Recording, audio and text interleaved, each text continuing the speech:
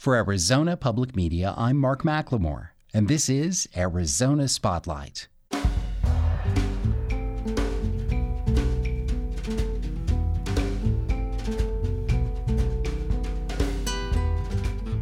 Coming up, find out how a knock at the door changed the life of a young man who dropped out of high school. Writer Molly McCloy talks about overcoming fear to share personal stories in front of an audience.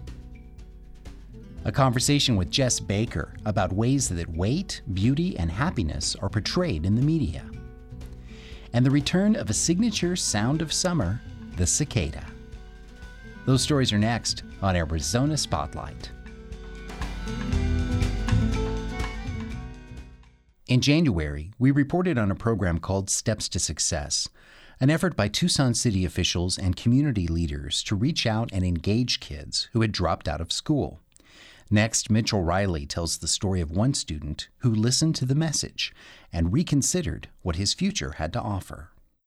And I'll wait just like 1 minute, and we'll be pairing up, calling out names of the team leaders and then the community members, so you will match up. It's kind of like first day of school. Here's your person. On July 19, 2014, volunteers from TUSD and Tucson community leaders came together to launch the Steps to Success initiative, a door-to-door effort to encourage hundreds of students who have dropped out of school to come back and ultimately graduate from high school. As an educator in Texas, TUSD Superintendent Dr. H.T. Sanchez saw this kind of grassroots effort achieve results. We have all of you here to help and to reach out and to be that difference maker and to knock on the door and to be the smiling face and to be that helping hand. John Kramkowski, a dropout prevention specialist for TUSD, helped lead and coordinate the 36 teams. Either paired or in threes, going all over the city. But the general message is, no matter what your situation is, we have some resources that can help you get back on track towards graduation and towards educational success and life success. Kramkowski knows from his own experience that home visits are not a sure thing. There's a large percentage of chance that you can go do the home visit, but there won't be anybody there. With Brenda Hanna and Rosanna Ortiz. After a short presentation and training session, the groups went off to find future graduates. Kramkowski highlights the reasons why this community effort matters. We know the risks of substance abuse. We know that the risks of being incarcerated. We know that you struggle to gain employment. We know that 75% of the prison population are high school dropouts. We know these things. We know that not graduating from high school is going to impede your success in life. One of the teams on the move includes University of Arizona Athletic Director Greg Byrne. If we can have any kind of a positive impact on just even one individual, that'll be obviously worth the time and energy to do that. But most importantly, today is about getting them to finish their high school diploma. When no one was home, they left contact cards. Are you in school? But there was success. Are you good? Okay. We'll finish through. Okay, bud? Of the nearly 800 kids identified in the July campaign and a second effort this past January, 620 were reached, 283 came back, and 31 will graduate this year. Mark Irvin, a senior board member of the Boys and Girls Clubs of Tucson, joined Greg Byrne on the visits. The last two kids we've talked to have both made a commitment. They're going to go back. They're going to finish. One kid we just visited with needs a half a credit to graduate from high school. The other one was what, Greg? 2.5? 2.5. 2.5 credits. One of the people they reached that day was David Forrester. Mayor Rothschild's team of volunteers made the visit. They came to my house, the mayor and a couple other people that came by and told me, what are your plans? Or do you want to finish high school? And I told them, yeah, I do. And they said, that's great. You should follow that and finish it. He attended Tucson High, and while he was in school, he enjoyed wrestling and playing football. Sports really taught me if you dedicate yourself, you could really make yourself better at things. You just got to show up, put the work in, and you'll succeed. It was then, during his freshman year, life threw David a curveball when his father passed away. He had committed suicide, and it really took a burden on me, and I wasn't really feeling school then. I just wanted to be left alone and kind of recover. I felt lost. I don't know what to do. Sports didn't really feel the same. things just didn't feel right. David took a year off from school to cope with his loss, but he became restless. I didn't like it. I felt like I was wasting time. I felt like I wasn't exercising my brain. My brain's like a muscle, and you gotta keep it working for it to stay fit. It was during that time that the mayor's team connected with David. It felt good. It felt like when those people came and talked to me, it felt like someone cared, someone was watching, giving me motivation to want to come to school. And I didn't know people were watching me like that. And it just felt really good to know someone's out there rooting for me to finish high school. After that, just decided, I need to continue on with my life. Things happen, and I can't let this slow me down. After encouragement from a former teammate, David enrolled at Project Moore High School, a place where second chances are common and students are put back on track. It was a little difficult at first, a little rusty. Had to shake off some rust, definitely, and get back to the usual, waking up at 7 in the morning and then going to school, going through the classes. David flourished at Project Moore. It was the right place at the right time. Great decision. I love the teachers, tons of help. Whenever I needed something, they were right there. All the teachers across the whole school, from the math teachers, the science teachers, to the English teachers, to the counselors, the principal, everyone. I could talk to any of them with any problems I have, even if it's not school related. They'll be there for me, and it's like a family here. The head of David's family is his mother, Terry, a driving force in his life in more ways than one.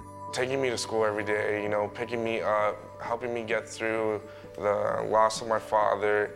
I don't know how she did it, honestly.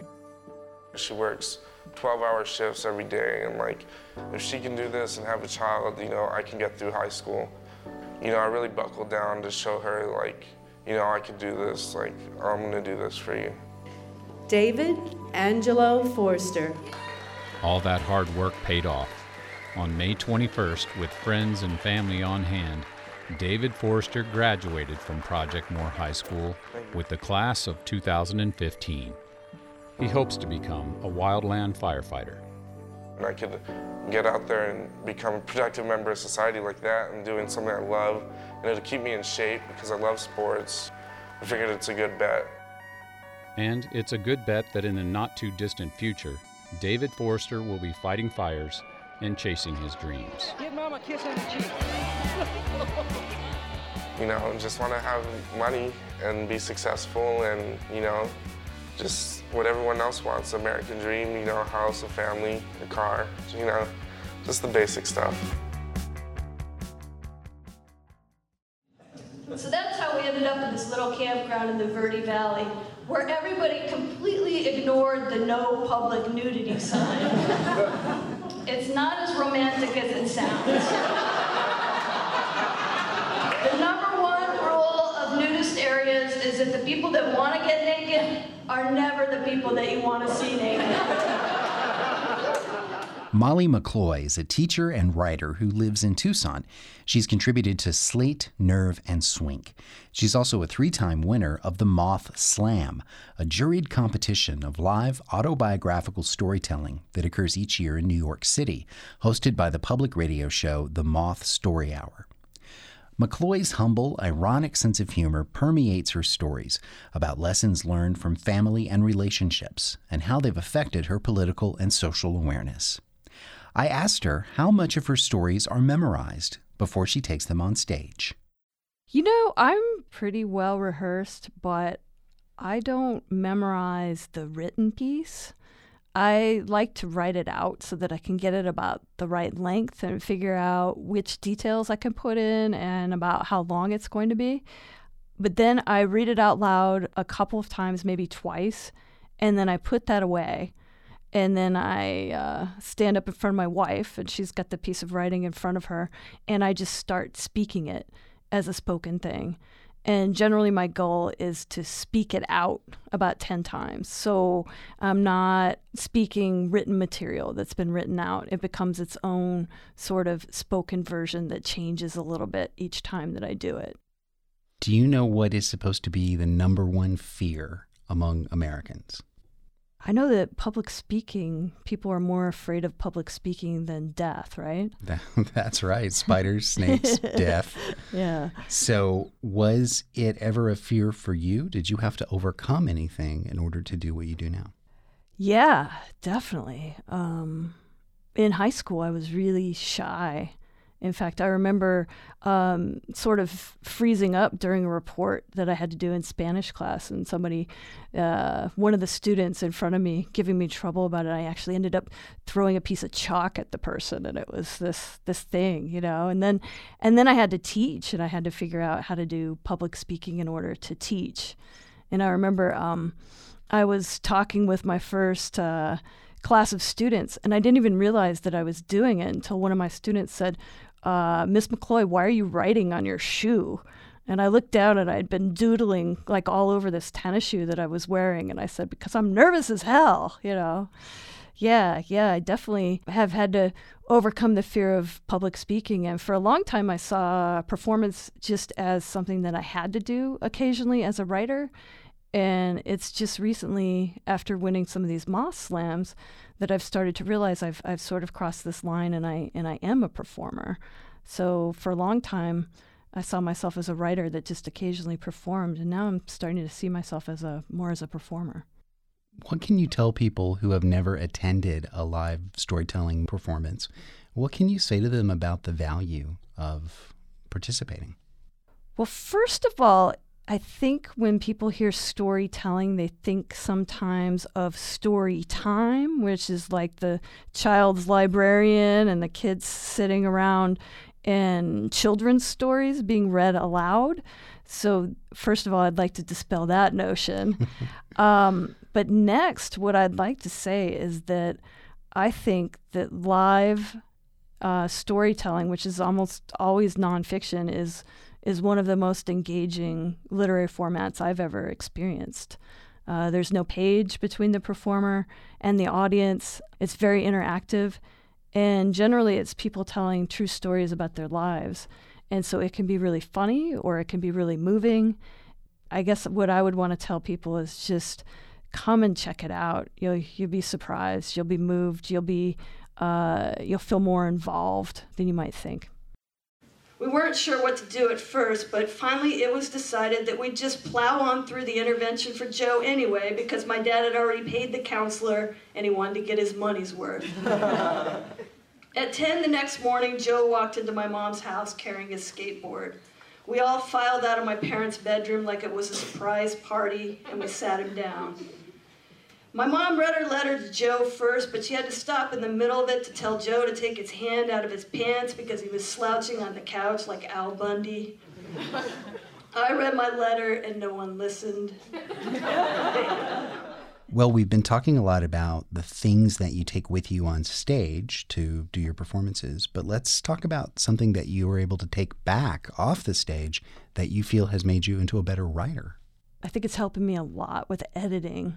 I've had to take a lot of stuff out to meet time limits, and I've gotten a lot more ruthless with getting rid of extra tangents that don't add to the story.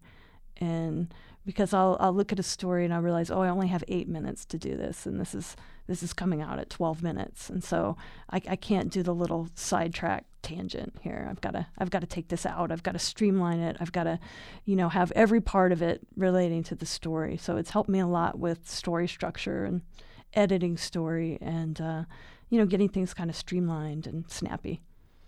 Would you say that this is a secret talent that you have, maybe something that was even secret from yourself? Yeah, I had no idea that I was going to do live nonfiction storytelling back when I was, studying poetry back in 1988, 1989. And then I started doing the written nonfiction memoir. And I had a teacher that said, you should go do this thing called The Moth. And, this is this hot thing right now.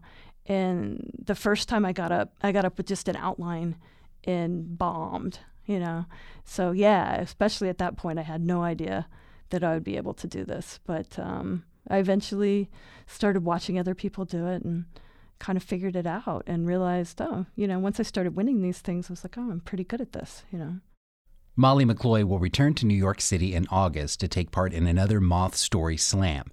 Although she's traveling for much of the summer, she often participates with Odyssey Storytelling here in Tucson. You can find more information online at azpm.org.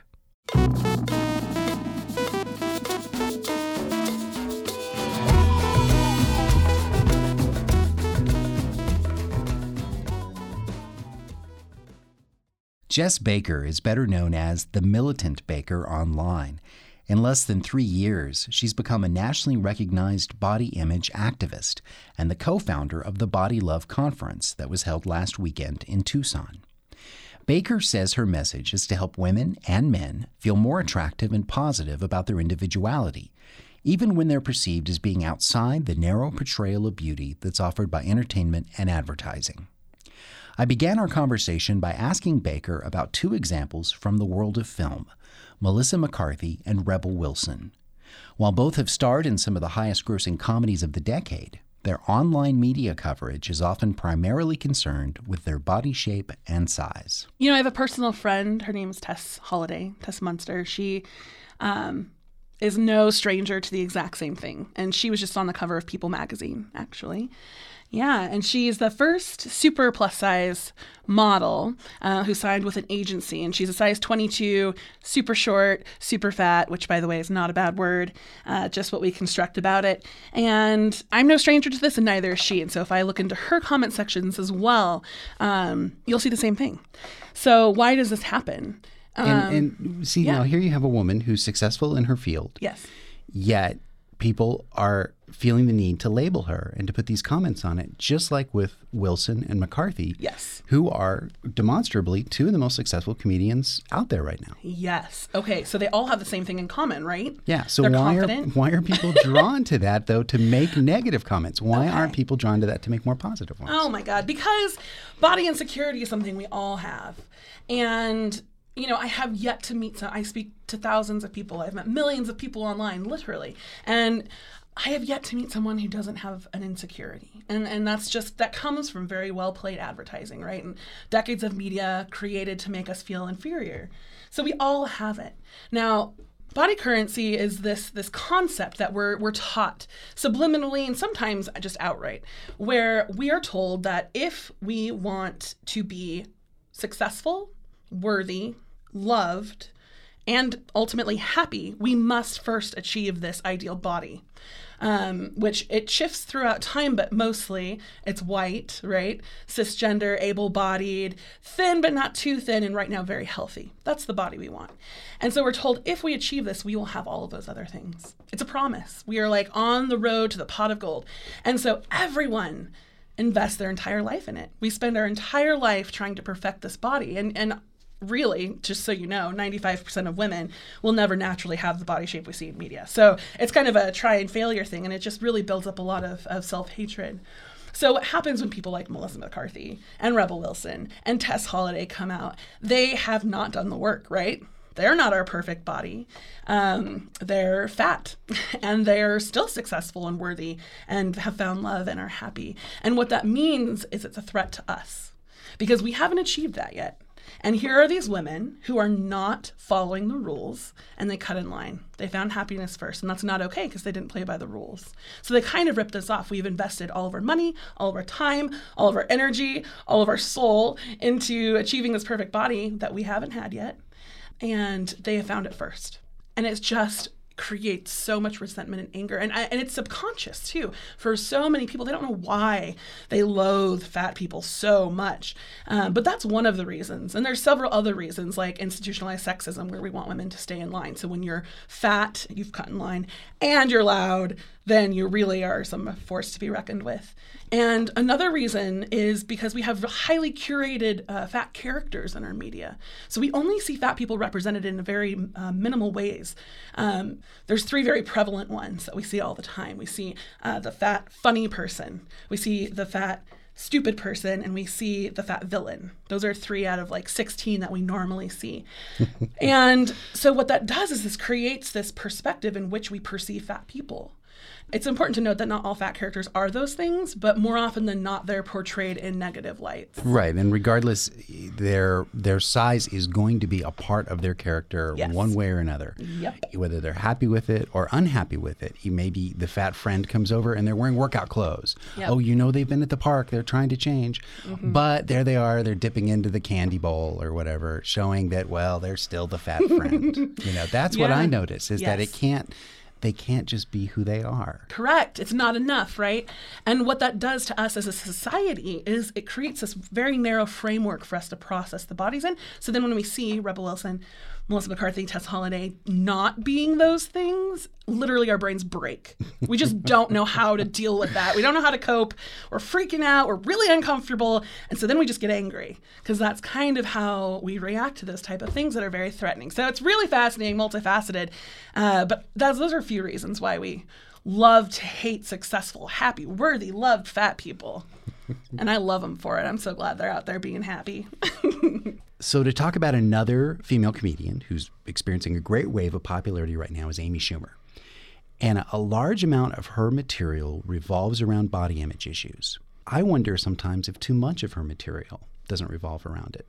But here I am. I'm a middle-aged white guy watching this at home. How do you feel about that? Do you think that she is, in fact, playing into the stereotype that all women are hyper-obsessed with their body image? That's a great question. It really would be an opinion. I don't know if there's a right answer for that. Sure. I personally don't. It's something we are hyper obsessed with, most of us, to be honest with you. 91% of women are dieting. So, a large majority of 4th and 5th graders are dieting. So to pretend like it's not an obsession would be silly. 4th and 5th graders are dieting now. Yes. And that's 40%. I would assume that the age has been getting lower as time goes on. More and more younger girls are getting obsessed with this part. Yeah, and as more and more research comes out, which we hate to fund this stuff because it doesn't support our weight loss claims, but as we do more and more research, we are seeing an increase in numbers, and it's just the way it is. The statistic is 9 and 10-year-olds are more afraid of being fat, this body type we vilified, than they are of cancer, war, or losing both their parents. So it's their biggest fear. So yes, are we obsessed? Of course we are. Is Amy Schumer bringing it to light with a smile and a really hilarious video? Yes. And I appreciate that because I deal well with irreverent portrayals of problems. I think that sometimes you do have to laugh about it or else you just end up home crying. And that's my approach too, is to, bring a little bit of humor. So I love it. Right now, body positivity, body acceptance is now in the mainstream, and it's stayed in the academic circles for so long. I mean, it's been around forever. There have been fat activists and body activists for decades and decades and decades. But just now are we starting to see it on Upworthy and BuzzFeed and all of these other places where it's reaching people who haven't even heard of it. And that's kind of my role too. There's a lot of different kind of activists. And mine is I'm going to take some academic theories, I'm going to intersperse it with curse words, break it down for you real simple, and then we can talk about it. Because I feel like it needs to reach a lot more people than it currently is. And I'm glad to see Amy Schumer also doing that, really. That was Jess Baker, a Tucson-based blogger and body love advocate. She has a new book coming out in October called Things No One Will Tell Fat Girls. You can find a link for more information on the Arizona Spotlight page, azpm.org. The persistent buzz of the cicada. It's one of the signature sounds of summer. But why and how do these little creatures make such a big noise? Tony Paniagua asked retired University of Arizona entomology professor Carl Olson to share the secrets of the cicada. We've got a ton of different types of cicadas around Tucson. Right now, probably there's 2 of them that are real active that people hear, but the one that's the most obvious is the Diceroprocta semicincta, which is a relative. Some people call them the Apache cicada. It's tough to put common names on them. But this one, I started hearing it sing the end of May, and it will go on through August, maybe even into September. And they make that loud, shrill noise. And they don't expend a whole lot of energy doing it, but it's the males that are singing to attract females. And they sing typically the loudest in the hottest part of our days. So if you're out at noon or 1 or 2, you're going to hear these cicadas just singing their hearts out to try and attract the females.